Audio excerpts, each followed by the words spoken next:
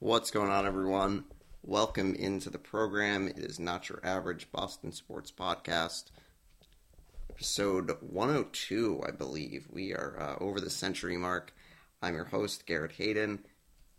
And, usually it's kind of, dog days of summer for sports right now. If you think about, baseball really kind of the main sport, but that's most years, to be perfectly honest. But it really seems like there's, plenty of stuff going on right now. I think most years it's, this is the time of year where people are really struggling for content. But, I think that this year, because of the pandemic, or, whatever you want to call this time period, Summer League gets pushed a little bit. So you have NBA Summer League going on. You have NFL preseason just starting and, baseball. So, if we're, Boston-based podcast, there's, plenty of stuff going on to avoid the poor play of the Red Sox.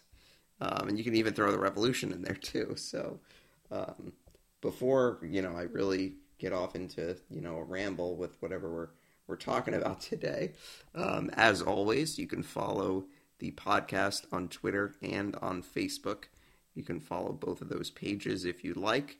You can also listen to us on Apple Podcasts and on Spotify. So let's just get going. It's very exciting to see football back last night. That's where we're going to start today. So first, game with fans at Gillette Stadium in over 500 days, which is pretty much about a year and a half, give or take.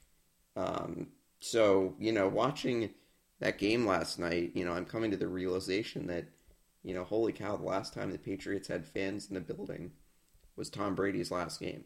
Really, I came to that crazy realization that, the whole world changed when Tom Brady left the Patriots. But it's just wild to think that, to think about that was the last time they had fans in the building and the Titans beat the Patriots in the wild card game. But enough about the past. I think everyone just was so excited to be in the building, watch this team that, has built up a lot of excitement over the last couple months. And I know that it's a preseason game. I know that, the results don't really matter. They honestly don't even matter to, the coaching staff, I think, to a certain extent. It's just about getting guys experience in game situations, and I think that kind of was the biggest thing for some guys last night. But I will just say, just having fans in the building, having that buzz, and I think that there's a certain, buzz and excitement about this team, considering the amount of talent that they brought in the offseason, but also in the draft. I think that you have brought in a draft class that I think has the potential to really be a huge, impactful class, down the line. When you start with the first pick with Mac Jones, who, very clearly is the future of this team. You look at a guy like Ramondre Stevenson, who had an unbelievable game last night. We'll get into the statistics in a moment, but you have a guy like Ronnie Perkins who, statistically may not have had a great game last night, may not have had any sacks, or I'm not sure if he had any tackles, but, made an impact defensively. And I think, you're looking at a rookie class that I think has the potential to be, really impactful for, this season and beyond. So, just getting back to the fans and the buzz, it just was great to see excitement, around this team. And I think, it's warranted, the amount of money that they spent in free agency, the type of players that they brought in the draft. I think that it's something that should get people excited. So I think that overall it was a good showing. I don't think that there was really anything that from that game last night that made you say, okay, this is going to be a major issue. I think that there were a couple guys that, did all right, but I don't think there was any glaring thing that you looked at last night and said, "Oh boy, okay, they're really going to have an issue here." So I think just from an offensive standpoint, I thought that they put together a couple of good drives. Cam Newton's second series was pretty solid. Had four completions on that second drive. So he only played two series or so in the first quarter.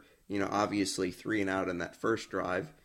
Chase Young gets right into the backfield, and I think that if there was an area of concern last night, it may have been the offensive line in terms of the couple times that Washington got to the quarterback. Chase Young on that first drive. I think that they got to Jones a couple times. I think that I'm curious about a guy like Isaiah Wynn, who the Patriots had at left tackle last night. Chase Young just kind of breezed by him. So I don't know if that's a factor of Chase Young just being just an athletic specimen, for lack of a better term.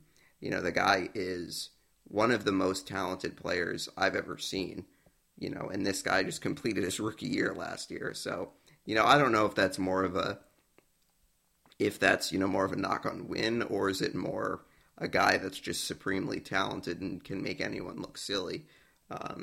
So I think, Cam did all right. I think that completed a couple passes, didn't do anything that really jumped out at you, good or bad. I don't think had any bad plays that made you, roll your eyes. But I also don't think he made any plays that made you go, wow, okay, this guy is really, figured it out and he's going to be a lot better this year. I would say the same thing about Mac Jones. I think that obviously played a lot more than Cam Newton, attempted a lot more passes. He attempted 19 passes. He was the guy that played, the majority of the game. So, again, didn't do anything to me that jumped out at me that said, okay, this guy absolutely should be the starter. He did do some good things. That's not to say he didn't. I thought that his decision-making was really good. I thought that minus maybe the one throw where it seemed like he threw it low to Jakob Johnson for like a 5 or 6 yard gain on one of his first series, threw it low, Johnson caught it. I mean, I really thought that of all the throws he made, they were good. You'd think about that deep ball he throws to Wilkerson that almost got caught. I thought that he made good throws. He was quick with his decision-making. And I think that was the biggest thing, that I think the Patriots, their offensive system works really well when you have a quarterback back there that makes quick decisions and, is not going to hold on to the ball for 5 or 6 seconds. Someone that's going to, okay, if the play is to find a guy deep, you can't find him, you throw to the check down guy. And I thought that Mac Jones did that really well a couple times last night. And I also thought, he didn't do anything that jumped out at you that like, okay, here's a rookie play that, he kind of made himself look silly. But,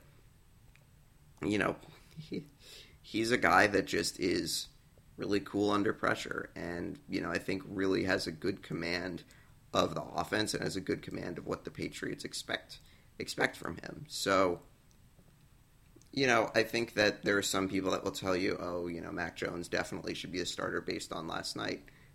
He did a good job, completed a lot of short passes, the quick hitters, the underneath passes. I'll be very curious to see if they try to let him throw deep a couple more times, maybe next week against Philadelphia. But I thought that, both guys were solid. I didn't think that either one of them did anything that would tell you that, oh, this guy is, winning the battle or not. It's going to be something to watch, that's for sure. But I think that, Bill Belichick has stated many times that Cam Newton's the starter. And I tend to believe that. I tend to believe that until he, knock on wood, doesn't suffer an injury. But if that happens, I think Mac Jones would usurp that role. Or Cam Newton just plays so poorly that it's impossible to overlook. So I'm curious to see how the Patriots approach next week's game, because, you have 3 games in the preseason now, and typically it's the third preseason game, third of 4, that kind of acts as a dress rehearsal for a real game. So I don't know if that means the Patriots will treat this Week 2 game against the Philadelphia Eagles as kind of a dress rehearsal. So that will be curious to see how they approach that. I thought from a running perspective, Ramondre Stevenson obviously made a lot of headlines with his 91-yard touchdown in the last minute of the game. But I think that, and it was something that Scott Zolek said on the broadcast, was that, you need, running back is kind of a war of attrition position that, you can have guys that go down with injuries all the time. And I kind of took that as meaning that you need as many healthy bodies at running back as you can get. So obviously, a guy like Damian Harris is going to be the starter. I think we know that. But it's important to have guys to spell him, like Sony Michel, like Stevenson. So, for some people that thought or think that maybe Sony Michel might have been traded, I think that there's value in keeping him around. I know the Patriots didn't pick up his 5th-year option past this year, but I think that it's important to have as much depth at that position as you possibly can get. But I just thought Stevenson was great. He was really good last night. I was glad to see that he got as many reps as he did. Had 10 carries. Obviously the 127 yards is not something that you should expect from him in every game, and probably the 10 carries isn't something that you should expect every game from him. But I think he at least shows you that there's someone with ability. And the Patriots, at the moment, I think have 4 running backs that are guys that I think can be really solid players. James White did what he did best last night on a couple screens. You have Harris, who's a really good running back. You have Sony Michel, who's had a good camp. And you even forget about someone like J.J. Taylor, who the Patriots brought in last year as an undrafted free agent. I absolutely think that there's a spot for him on the team. Whether that's kind of a third down back, kind of in the mold of a James White, or do you use him as a punt and kick returner, as kind of a small guy who, can make plays with his feet and be really quick. I liken him to possibly a guy like Deontay Harris, who plays for the Saints, a guy who is just an unbelievably fast guy who is just really good at returning kicks, punts, kicks, what have you. I think that it would be interesting to see if the Patriots, use him in a similar role like that. And you saw that he returned some kicks last night. So I think that he's someone to keep your eye on. He also, had a number of receptions last night, had 5 catches, was second on the team last night. Christian Wilkerson, I think an undrafted free agent 2 years ago, had 6 catches. So he led the way. Patriots got receptions from pretty much everyone on the roster, except for maybe Gunnar Olszewski, who had 1 target, did not have a catch. But everyone else, that got in had a catch. Nelson Aguilar was not available in this game. And then, defensively, I thought the Patriots, were really solid. I thought that, Perkins was a guy actually had more tackles than I thought he did. So I think, in terms of the rookies, Mac Jones obviously made an impact. Perkins obviously did too. He was second on the team in tackles last night at 6 tackles. Did do a good job with QB pressure. I thought he looked good. I thought Juwan Bentley looked really solid. I think that, as I've said multiple times, he was a guy that I think got thrust into a role last year that may have been too much for him. But I think it's better for him if you can simplify his role. And something that they said on the broadcast is, he's not as good, going sideline to sideline. That's not really his strength, lateral moving.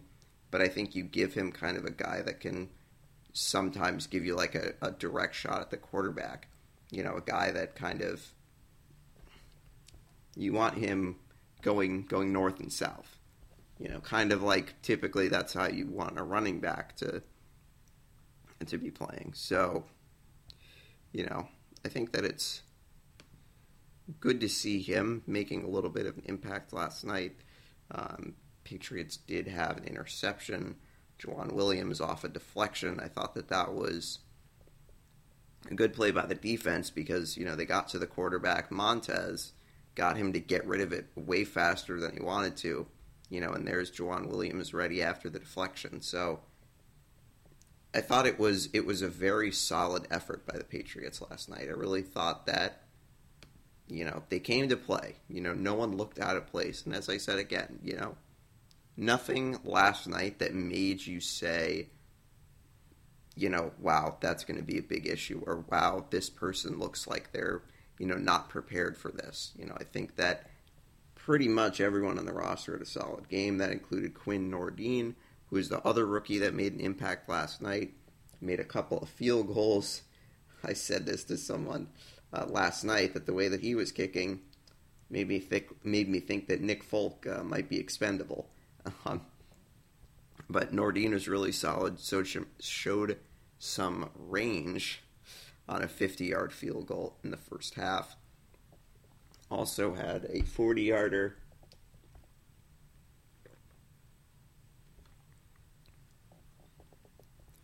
It is worth noting that he did miss an extra point. I know that, but, I think that gives you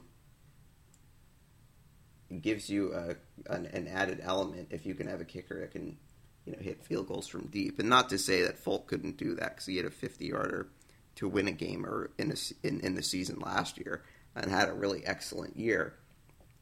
But I think finding, an undrafted kid who I think can be really solid, is a win for the Patriots. So, I thought that he looked solid. So, very curious to see what it looks like next week when the Patriots play the Eagles. I actually meant to say this at the beginning of the episode, but I will be away next week, so I will not be recording an episode next week. So you guys will have to enjoy the Patriots game on your own and not be able to listen to my analysis.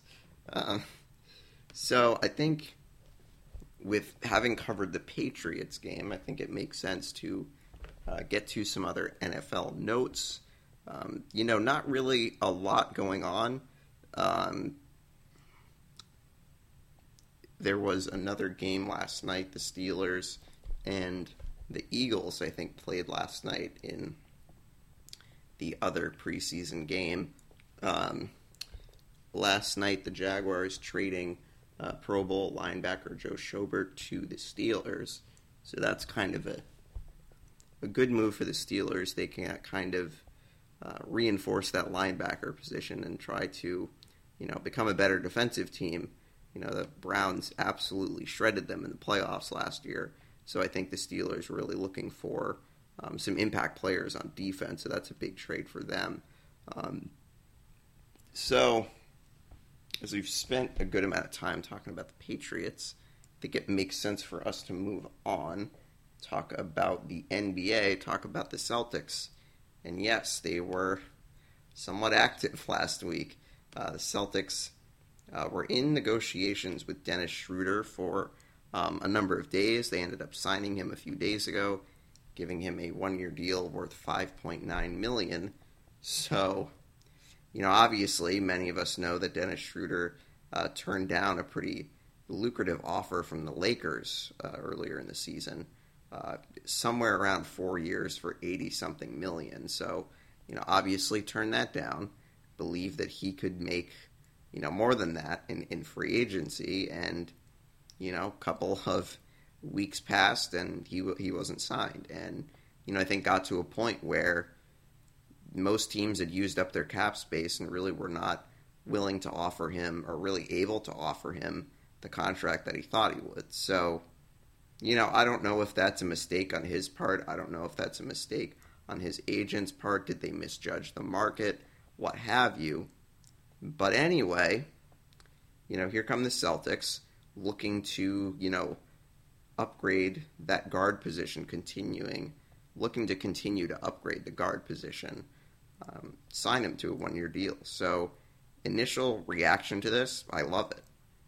I think that anytime you have a player who, and I know that, and I'll just preface this by saying this is a double-edged sword.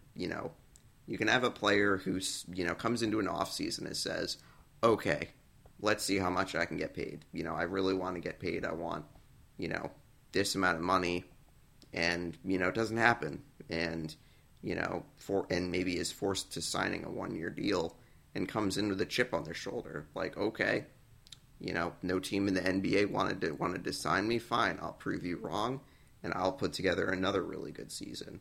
Dennis Schroeder put together a good season last year. So I think that's one part of it. I think the other part of it, could be that, I, wanted to make way more money. Now I'm making less, and, I don't like it, and the player becomes a problem. I don't think that that's going to be a problem here, because I also think, if you become an issue with a team that you sign a 1-year kind of prove-it deal with, and you become an issue, I'm sorry, you're not going to get paid that next summer. So it's like, Dennis really has no other options than to, come in and work really hard and play really hard. Maybe there are some people that have some trepidation that he might be a problem, but let me tell you, a guy who's signing a 1-year deal worth $6 million when he, probably could have made 80 to 100 million, obviously he's going to come in with a chip on his shoulder. So I like that, because I think the Celtics have brought in a couple of guys this offseason that have, a chip on their shoulder and, are really good on-ball defenders. Bringing in a guy like Schroeder, now gives you 4 really good defensive guards. With Schroeder, with Marcus Smart, with Chris Dunn, with Josh Richardson. Those 4 guys, maybe they're not, unbelievable defenders other than Marcus Smart, but you put all 4 of those guys together on a team, and that's going to be a really hard team to score against. So, I applaud the Celtics for putting together kind of a good defensive backcourt like that. That is going to be really hard to play against. You're not going to want to play against the Celtics. And already having a coach in Ime Udoka who, really kind of prides himself on the defensive side of the ball. And that's kind of the sense that a lot of us got in that introductory press conference. Saying things like, we have some dogs on this roster, saying things like that. Meaning that you have some guys who just are really kind of just really good hounds defensively. And so I think that's what the Celtics are trying to do here. And I think, getting Dennis Schroeder for this price is pretty ridiculous, when you think about it. When you think about the amount of money that he was looking to make, and the Celtics come in and are able to, sign him for, far under what he probably could have made.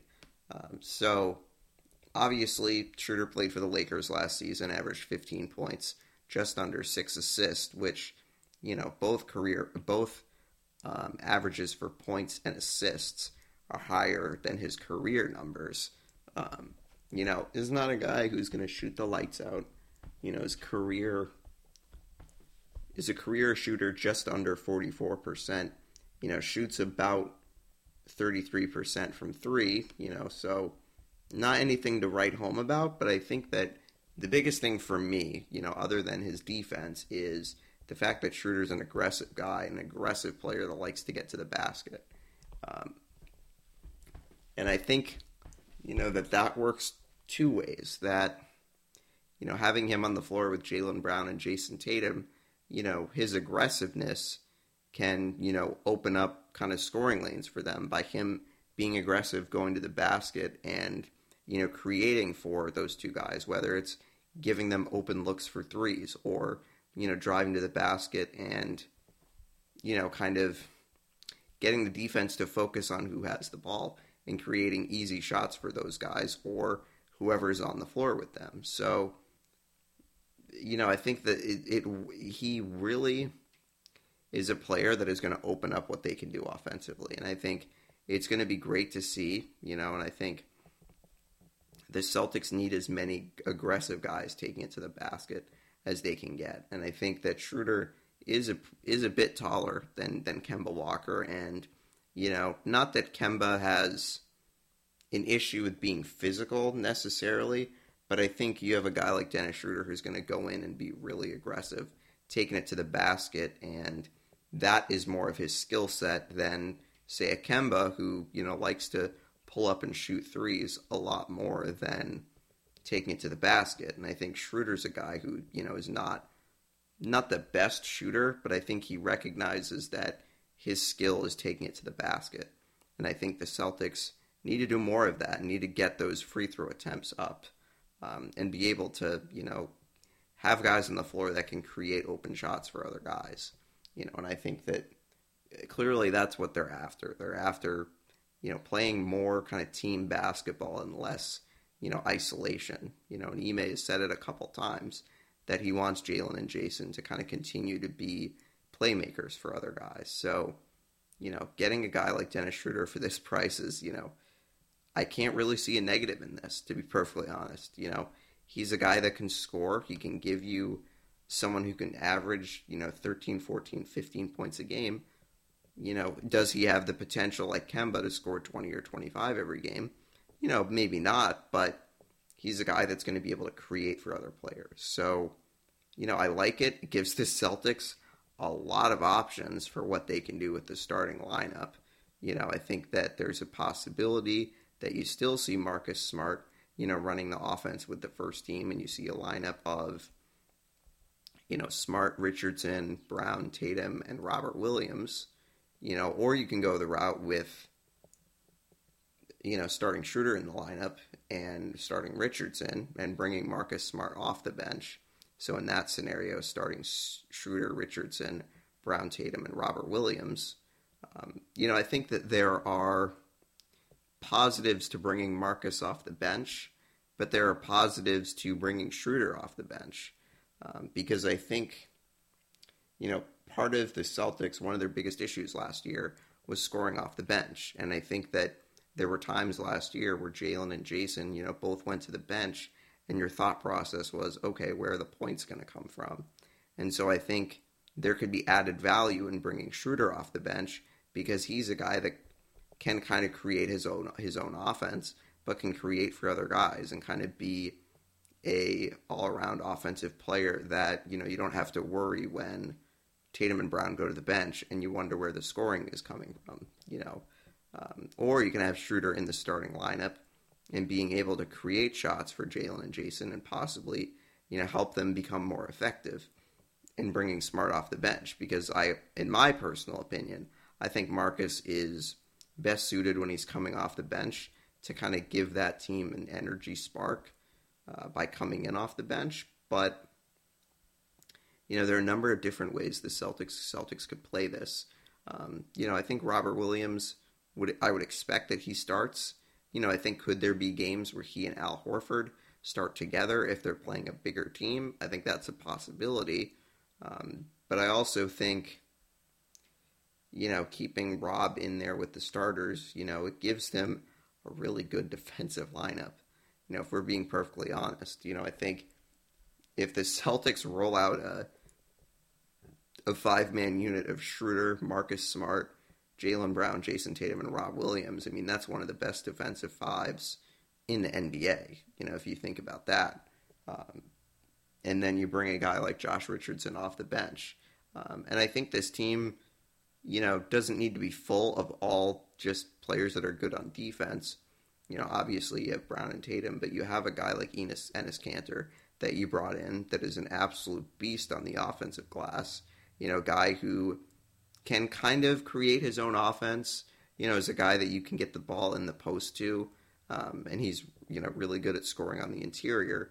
Leaves a little bit to be desired defensively, as we know, but gives them kind of an added element of an interior scorer. And Horford, is kind of the same way too. And I think, segueing into the summer league, some of the young guys that are playing, I think could be playing themselves into good roles off the bench next season. If they continue to produce offensively. We're seeing Peyton Pritchard in the Summer League being very comfortable as a playmaker. Had 9 assists last night, had 12 the other night, almost had a triple-double the other night. But I think, seeing his development is great, and I think that it's, in my opinion, it's to be expected that the Celtics are one of the best teams at Summer League, because you think about the amount of NBA experience they have on this team. You think about Bruno Fernando, who's been in the league for 2 years. Nesmith and Pritchard had a full rookie year behind them. They have Romeo Langford, who's been in the league a few years. So the experience that they have, kind of trumps a lot of other teams. But it's still good to see them playing well with the reps. Peyton is knocking down a lot of threes and, hopefully takes another step in his development. And we're seeing Aaron Nesmith taking another step in his development, and becoming a really good knockdown shooter, but also be a guy that can be aggressive and take it to the basket. I know that it's Summer League, and I know that we shouldn't overreact to, players having crazy games or making crazy plays, but one of the biggest thing for me with Nesmith was, you watch that first game against the Hawks, he shoots very poorly. He shot 1 for 7, 1 for 8, from 3. And, comes back the next game and shoots the lights out, makes 7 threes, scores 33 points. And, the biggest thing for me is the confidence, and the confidence to, keep shooting. That, okay, I may have had a poor game the last game, but I'm going to keep going. And I think the interesting thing the other night was him, taking shots in kind of a moving motion. So not, catching and shooting after, standing still. So, getting the ball on the catch and then moving and shooting. I think that, one of the biggest things in the NBA is if you can, catch and shoot in transition type of plays. And I think that, he looked really good doing that. So had 33 points the other night. Last night had a measly 18 points, but also had 9 rebounds and 4 assists. So, I think that we don't want to get overexcited in terms of what guys are doing with their production, but I think the biggest thing is just noticing that guys are comfortable. And I think that Pritchard and Nesmith have been really comfortable. Sam Hauser, the Celtics two-way player that they signed a couple weeks ago, he looked really comfortable, made 6 threes last night, and, he's not going to be getting 26 minutes a night on the Celtics. He'll probably be lucky if he plays 26 games this season. But I think at least you're just seeing guys who look comfortable, and even the draft picks, Begarin, the French player the Celtics drafted in the second round this year, has played a good amount. He's looked fairly comfortable. Yeah, Madar had 6 points last night, was really solid in that first game. And, they look comfortable. Not that, we'll probably see them in Boston in the next year or two, but at least they look comfortable in, quasi-NBA basketball. It's not, real NBA basketball.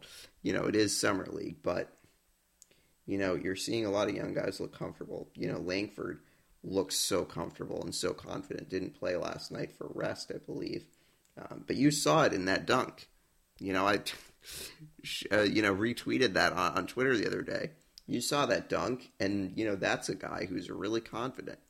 And something that I was saying to one of my friends the other day is, or my friend may have said this to me, is that you want to have confidence in the young guys coming off the bench, or you want the young guys to have confidence coming off the bench. You don't want them coming in kind of not really sure what they're doing exactly or learning the NBA game. You want guys that are coming in that are confident, and yes, sometimes it leads to mistakes, but you want guys to be decisive, and I think that that's the biggest thing. And Pritchard's been great to watch. Nesmith's been fun to watch. Langford, obviously has been fun to watch. So the Celtics dominating the Magic last night in Summer League. Celtics shooting 43% from 3. They knocked down 19 threes. Hauser 6 threes. Pritchard with 4. Dedrick Lawson, the former Kansas standout, had 3 threes last night. Um, so the Celtics have their next preseason, or next summer league game, I believe tomorrow. If I can just get the quick schedule on that, help you guys out a little bit for your viewing pleasure. Celtics were on ESPN2 last night. Just do a quick look at where or when they're playing on Saturday. Celtics will play the 76ers at 5 o'clock. Not sure about the TV broadcast for that one, but you can definitely check that out.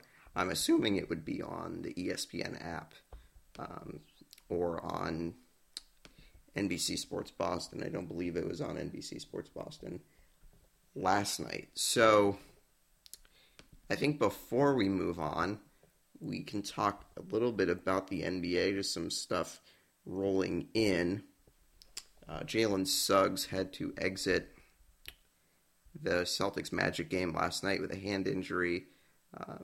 It sounds like the Rockets are possibly shutting down Jalen Green for the rest of Summer League with a sore hamstring. Giannis's brother, Thanasis, agrees to a deal with the Bucks for 2 years. And then the big news, the Clippers and Kawhi Leonard agreeing on a max contract that will pay him roughly $44 million a year for the next 3 years. And then he has a player option after that. So, obviously there was a lot of conversation at various points about Kawhi Leonard and his free agency and, where is he going to go? Is he going to go to Miami? Is he going to go to New York? But ultimately he stayed. I think that Paul George and his performance in the playoffs has a lot to do with that.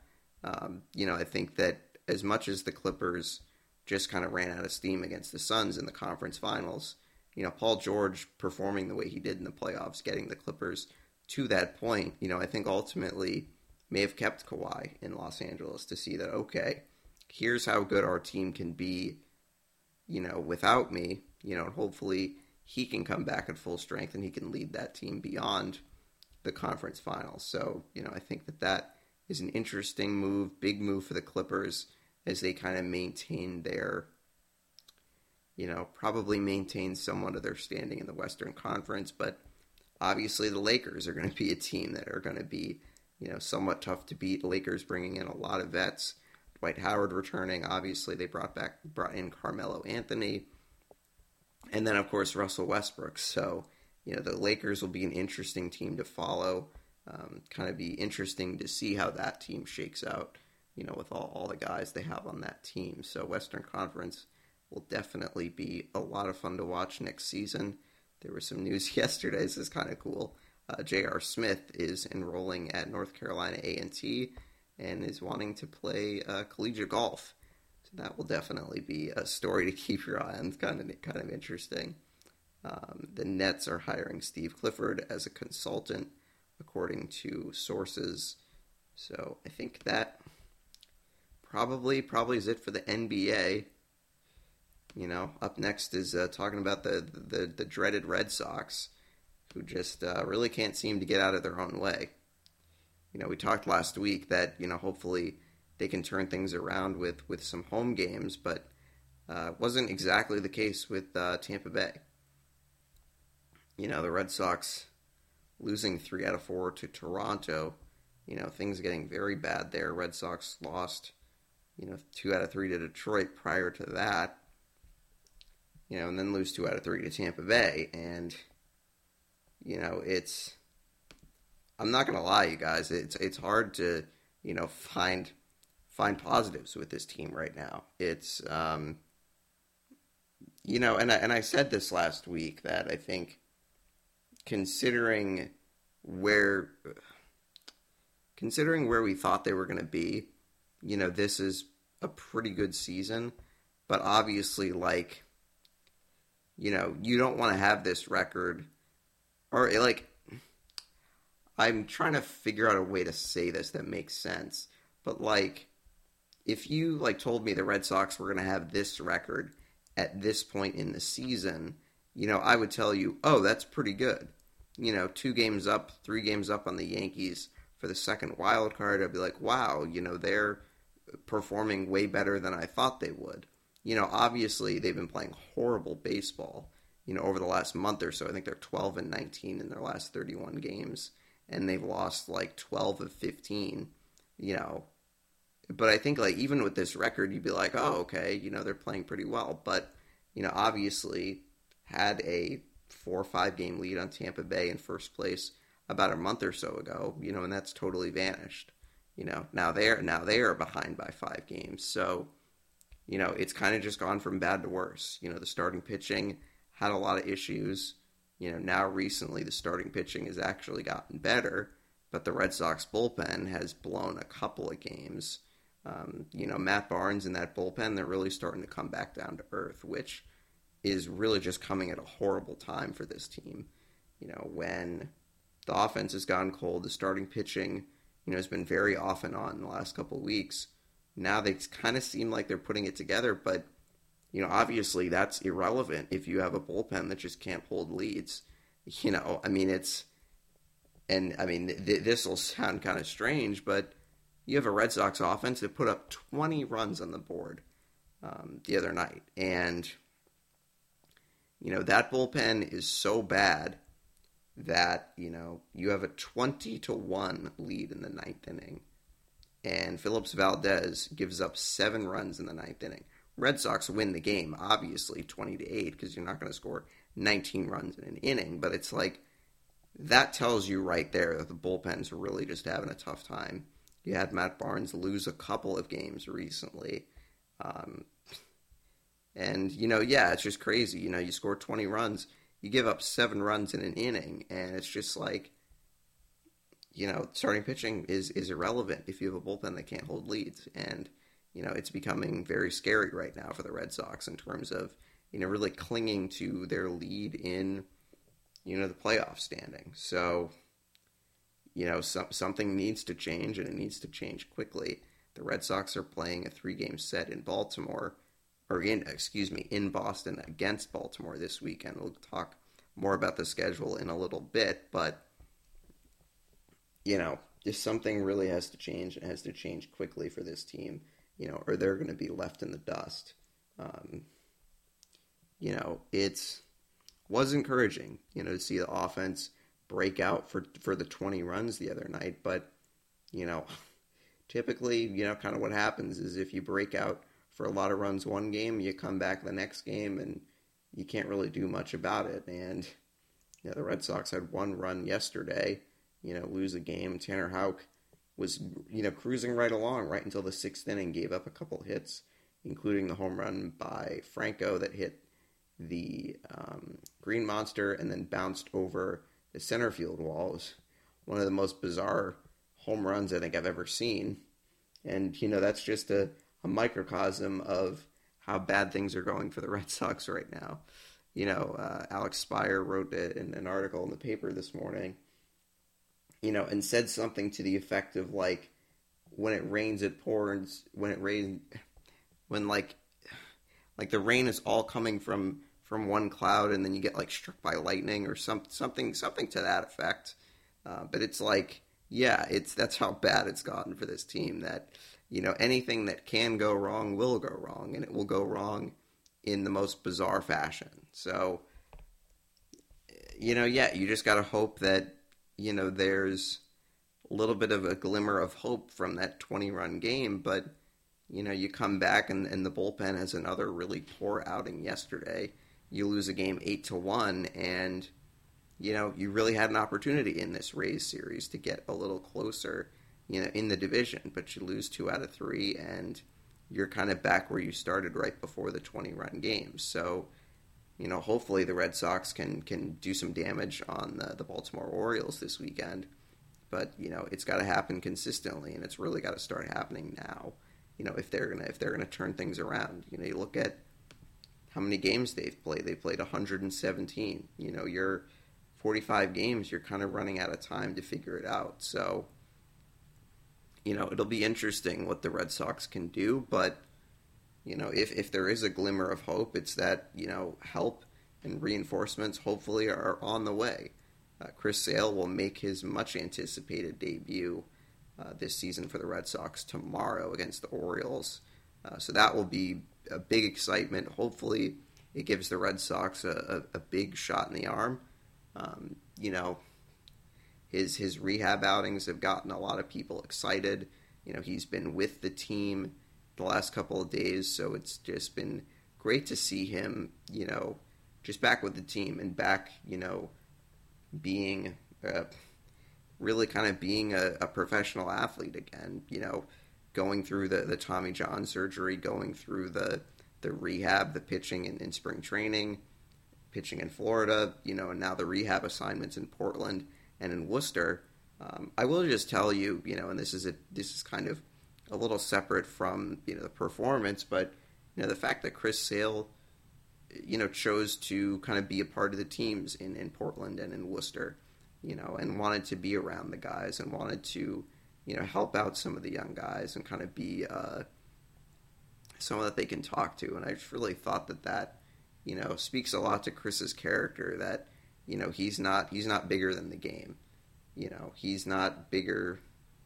He doesn't act like he's bigger than himself, if that makes sense. You know, that he's willing to kind of give back, so to speak, and, you know, be there for the younger guys who probably need a little bit of guidance to, you know, being a professional and, you know, going through the minor leagues. And, you know, for a lot of those guys, they're in there for their whole career, or, you know, they're in there for the majority of their career. They see Major League Baseball for maybe a short period, you know, and that's the crazy thing about baseball is, you know, you see all these guys who, you know, are all-stars that make it to the big leagues and stay there. But for a lot of guys, you know, minor league baseball is their peak, you know, and that's kind of it just was great to see that Chris was not too big, that he could, you know, be a part of the team and wanted to, you know, kind of give back. So that was good to see. This Red Sox are also hoping that Kyle Schwarber can return to the Red Sox sometime soon. I think that he is making some rehab starts in Worcester, so it seems like he could return to the Red Sox at some point in the next week or so. The Red Sox really need a bit of a shot in the arm, so hopefully the two of them can come in and kind of turn things around. But, you know, as I said, it's there 45 games left. There's, you know, not a whole lot of time for the Red Sox to turn this around. And I know that it's not the most dire situation. They still are a couple games up on the Yankees and the Blue Jays in the wild card race. It's a lot closer than I think we wanted it to be, but, you know, considering all the losses that they've had, they're still in somewhat good position. You know, I know we want to talk about, the horrible collapse and, you know, this and that, but I think, like, could be worse. You know, the team could be bad. You know, they could be in last place. They could be totally out of it. You know, I think some of us have taken their season for granted a little bit. That I think we took their record for granted, that, okay, you know, they're going to be this good, and, you know, they're not overachieving. And I don't mean to say this, but you're a moron if you thought that they weren't overachieving. You know, and this isn't to say that, like, oh, you should have thought that they would lose 12 of 15. You know, I didn't think that, but, you know, you had to figure at some point they were going to come down to earth.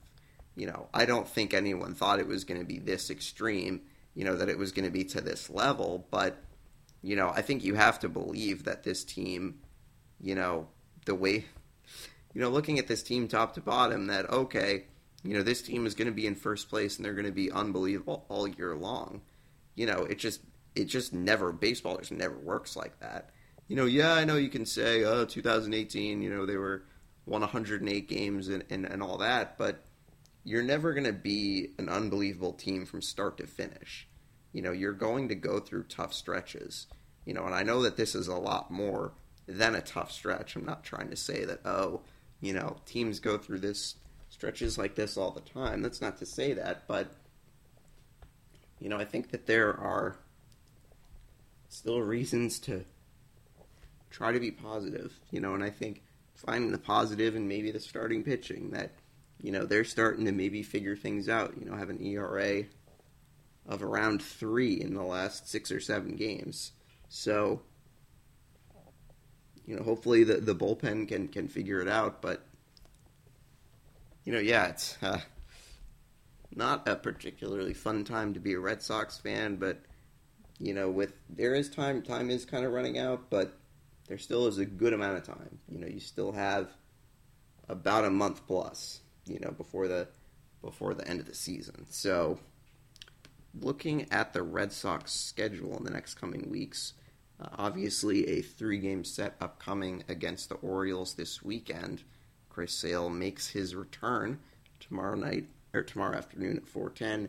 Nick Pivetta goes tonight, and then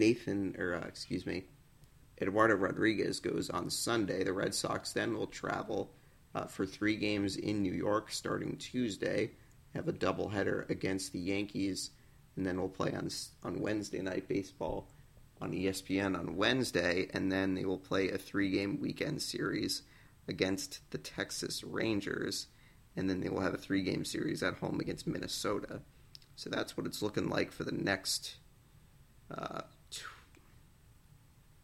12 games for the Red Sox, 3-game sets. And 9 of these games are at home, so hopefully the Red Sox can create some home cooking a little bit and get back on track. So looking at the rest of Major League Baseball, kind of just some things going around in the news. Chris Davis, the former Orioles slugger, retiring after 13 years, obviously had a tremendous season a number of years ago at 54 home runs, if I'm not mistaken, led Major League Baseball. That was kind of exciting, and he was looking like he maybe was going to hit 60 home runs. It's always pretty remarkable when players do things like that. But happy trails to Chris and his baseball career. The Cubs releasing Jake Arrieta, obviously, was a big part of their success in their World Series championship a number of years back, but has really struggled this season. So the Cubs releasing him, and then the Field of Dreams game yesterday afternoon in Iowa between the Yankees and the White Sox. Honestly, one of the most entertaining games I've seen in a very long time. I watched some bits and pieces of it last night. Tim Anderson hitting the walk-off home run. That was a really special experience. I think that it's so cool that Major League Baseball was able to make that happen and, put together a cool event that, people remember that movie, Field of Dreams. It's one of the best, if not the best, baseball movie ever made. And people remember that movie so fondly, and just is so cool that the MLB could bring that to life and, put that together and put a baseball game in the middle of a cornfield. It was really cool. I think that hopefully baseball can do more things like this. I'm not sure what exactly you can do, but I think just making the game really kind of fun and interesting, can only be a good thing. And I think you want to see the players bring out some personality. You want to see cool events. It kind of reminded me a little bit of the Winter Classic in hockey. Bringing the game not bringing the game outside, or with the NHL bringing the game outside, but like bringing the sport back to kind of its roots of like playing in a baseball field in the middle of nowhere. Just kind of elements like that. And speaking of players bringing personality to the game, Tim Anderson hitting the walk-off home run and knowing that he had absolutely knew that he hit the ball out of the park, and flipping his bat and just kind of admiring it. And I got to be honest, I love that stuff. I think that baseball's been missing a lot of stuff like that in the last number of years, but it's good to see that you have guys like Anderson, guys like Fernando Tatis that make the game fun, make the game cool, make the game interesting. And I know you have the old fuddy-duddies that hate seeing stuff like that, hate seeing players show some personality, but I just think it's great for the game. It's great for the younger generation of kids that a lot of people, including myself, kind of sometimes lose the love of baseball at certain points in their life. But I think Major League Baseball doing events like this really can make it interesting. And just one last little note on this game, balls were flying out of there last night. Number of home runs, a number of ones where you're like, okay, in any other normal ballpark that doesn't fly out of here. But just a really neat visual, really neat event that Major League Baseball put together last night, and I hope they do that again.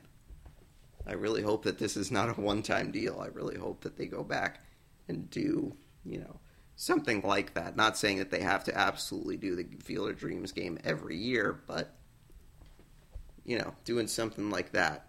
I think doing cool events to kind of make the game fun and interesting. So that's what we saw last night. We'll take a look at the standings. Things have gotten really, really backwards for the Red Sox as they are 5 games out of first place at the moment. Tampa Bay obviously in first place. The Yankees and the Blue Jays are closing fast on the Red Sox in the wild card race. We'll take a look at that in a minute. But the Yankees 7 back of first, Blue Jays 7.5. In the Central, the White Sox have been red hot, or more so that Cleveland and Detroit have not been playing well. Cleveland's not been playing well. Detroit actually has won 3 straight and 7 out of 10, but the White Sox still have a sizable lead, 11.5 games up on Cleveland and Detroit. In the West, the Oakland Athletics have gotten hot again, 8 wins in their last 10, 7 straight wins. They are just a game and a half back of first place Houston. So Oakland kind of been a bit of a streaky team this year. Obviously, at the beginning of the season, won like 11 or 12 in a row, but they are back and they are hot again, and they are really close on the Astros' tail at the moment. In the National League East, the Mets have not free fallen to the extent of the Red Sox, but they have lost their first place lead to the Phillies. They are a half game ahead of the Mets, and then 1 game ahead of the Atlanta Braves, who are really starting to get hot at the right time. So the National League East is very close, even closer than the American League East.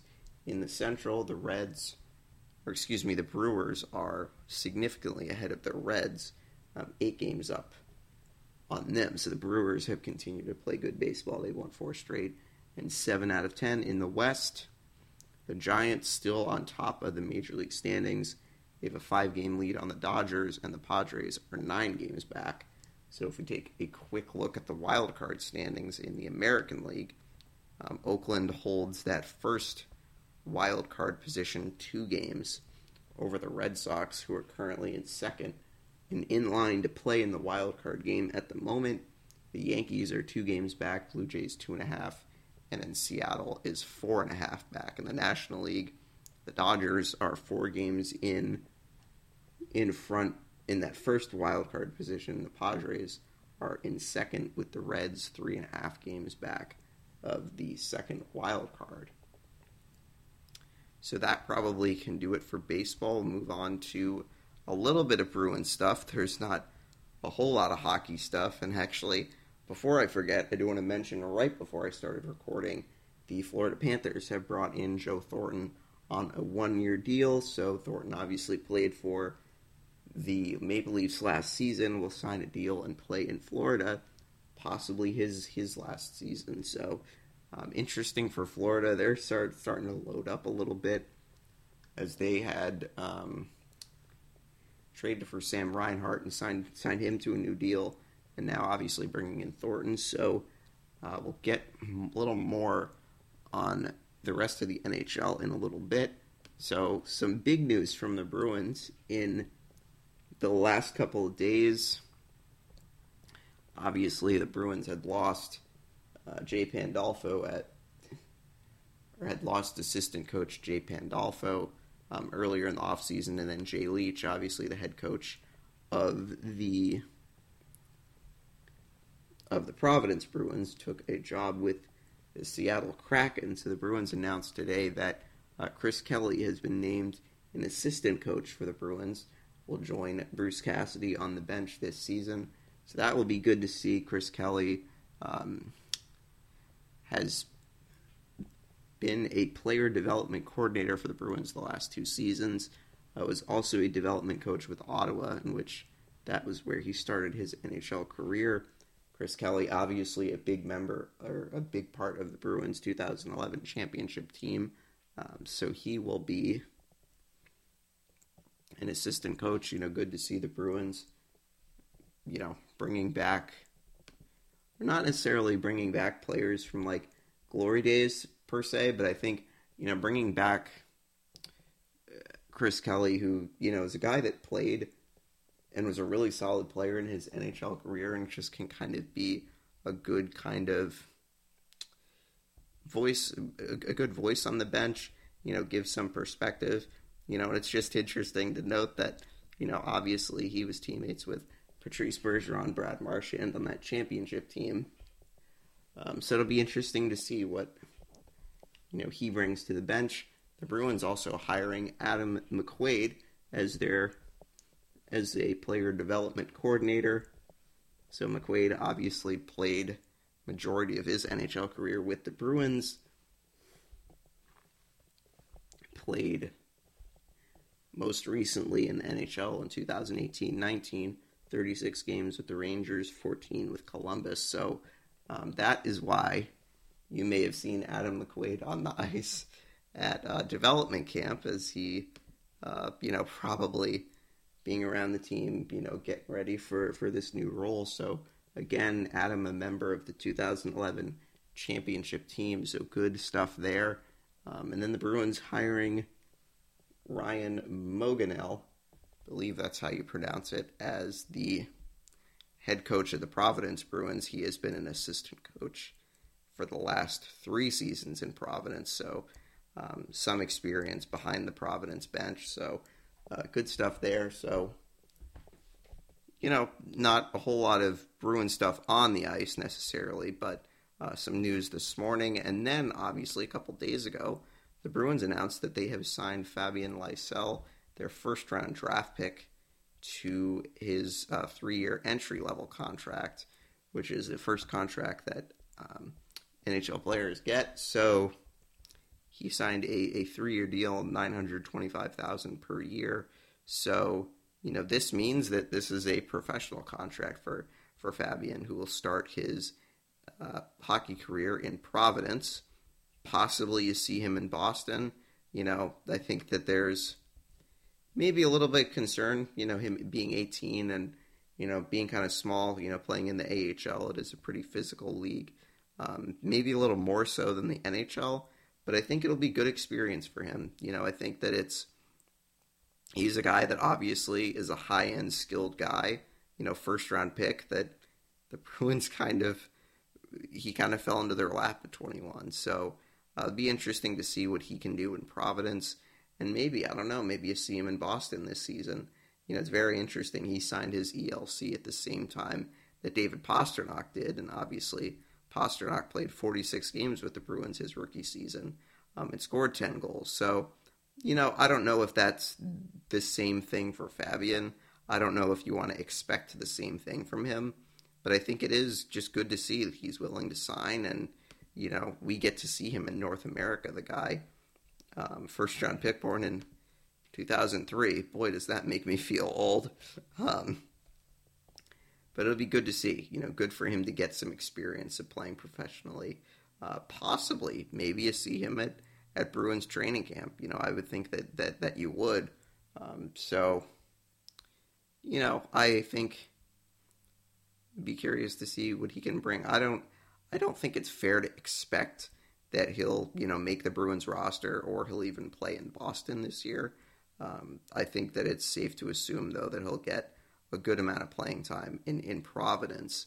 I do believe that if he doesn't play, I think it's something like 10 or 12 games, if he doesn't play that many games, then the ELC will carry over to next season. I think some people may have some concerns that, they're burning a year of his contract, but I think if he plays a certain amount of games, it like rolls over to next season. So, and that's, I think, at the NHL level. I don't think that that's at the AHL level. So be curious to see what he can do. A right winger, the Bruins definitely in need of some, scoring in the pipeline. I thought the Bruins did a really good job drafting this season. And, at development camp, I thought that some of the Bruins picks from last year looked pretty good. Mason Lohrei, Mason Langenbrunner looked pretty solid. So I think the Bruins have a couple of guys that I think you should be excited about. And, maybe you see a couple of them at the Bruins training camp in September, assuming that happens and is open to the public. So,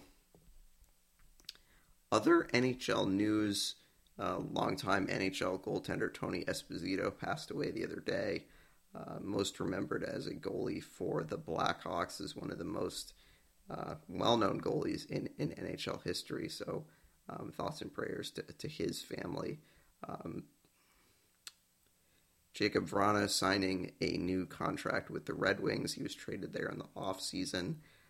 Neil Pionk and Andrew Kopp signing contracts with the Jets to avoid arbitration hearings. So not a whole lot of NHL stuff going on. Training camps will open in probably about a month or so.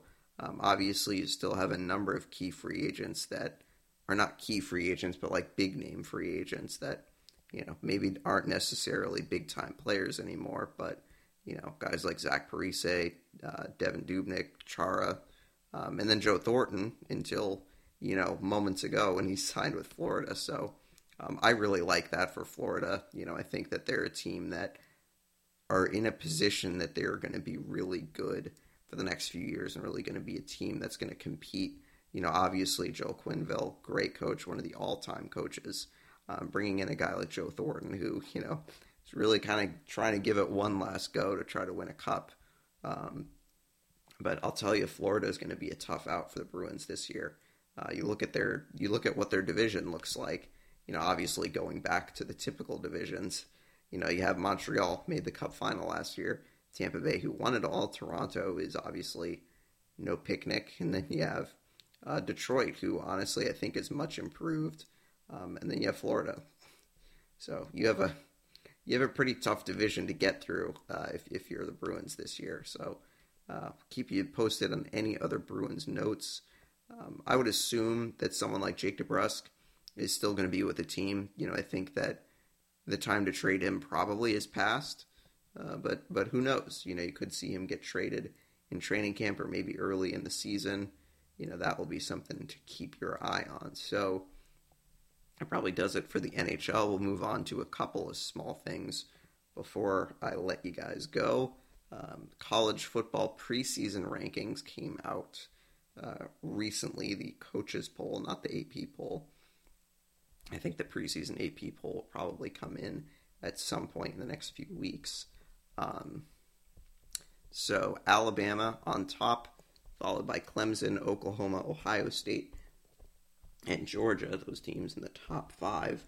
Be curious to see if that changes at all with AP voting. So college football getting going in a couple of weeks. Clemson and Georgia kind of highlight that first week of games. Alabama will play the University of Miami, who is 16th in the preseason poll. We'll go through the rest of it for you guys, 6 through 10. Texas A&M, who made the Final Four last year. Notre Dame, who also made it at 7. Iowa State at 8. North Carolina at 9. Cincinnati at 10. And then you have a couple of SEC teams in 11 through 15. Florida at 11. Oregon 12. LSU 13. USC 14. Wisconsin 15. Miami 16, as we mentioned. Indiana at 17. Iowa at 18. Texas at 19, and then in the 20s, you have Penn State, Washington, Oklahoma State, Louisiana, Coastal Carolina, and Ole Miss. So it is worth noting that Oklahoma and Texas will be joining the SEC in a couple of years. Obviously it sent college football into a bit of a tizzy, with two of the kind of biggest teams in the country joining the biggest conference, or, well, I don't want to say biggest conference because it's not like the largest in terms of number. Well, actually, it might be at this point, but, kind of joining the most premier conference. So, that will be interesting. I think it'll make things a lot more interesting with possible realignment down the road. So that's it. We'll probably get back to you guys in a few weeks on college football. The AP poll comes out, and then we'll preview some of the games each week. Week 1 is, like Labor Day weekend, so that's coming up pretty quickly, believe it or not. So before I let you guys go, there's some Revolution updates to get to. Carlos Gil will be out for a few weeks with a sports hernia, I believe. He is in Spain getting treatment. He went to Spain to get treatment during last season when he was had that Achilles injury and came back, pretty quickly. So he'll be out a couple weeks, but I think he'll be back soon enough. And obviously, the Revolution have been pretty good without him, with a tie against Nashville, and then the win against Philadelphia last weekend. Revs getting goals from Gustavo Bo and Matt Polster, who scored his first goal since joining the Revolution. Matt Turner is back and has been picking up, right where he left off from the Gold Cup. And the Revolution have consolidated their power as the top team in Major League Soccer, 4 points up on Seattle, who is the top team in the West with 36 points.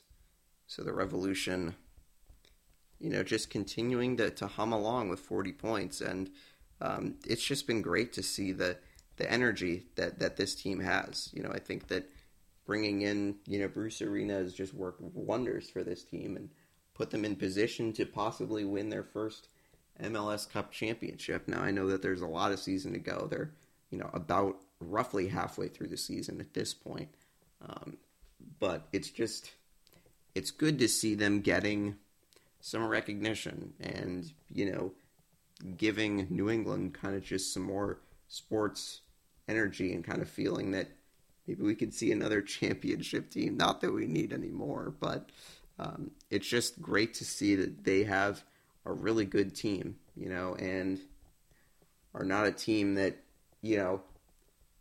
people don't take seriously. This is a team that the organization has put a lot of faith into, with bringing in Bruce Arena, with bringing in players like Gustavo Bo and Carlos Gil and Adam Buxa, bringing them in, taking the designated players seriously, being serious about spending money and, building a state-of-the-art, training facility and possibly building a stadium in the near future.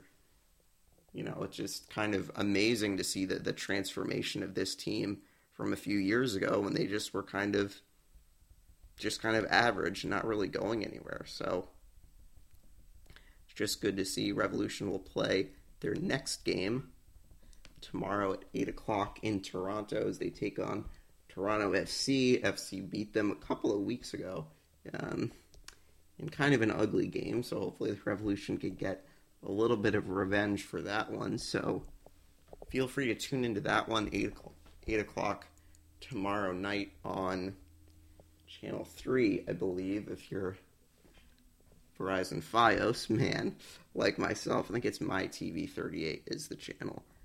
So you can feel free to watch them. Celtics Summer League tomorrow at 5. And then the Red Sox, a game tonight against the Orioles. And then Chris Sale's return tomorrow afternoon. So go enjoy that. Everyone stay cool. Do not go outside unless you absolutely have to, because it's ridiculously hot. So everyone be safe. Speaking of being safe, everyone, go get vaccinated, wear a mask, do all those things. And everyone enjoy your weekend. Sorry to say I won't be with you guys next week, so I will talk to you guys again in 2 weeks. But as always, you can follow the podcast on Twitter and on Facebook, and you can listen on Spotify and Apple Podcasts. Talk to you next time, everyone.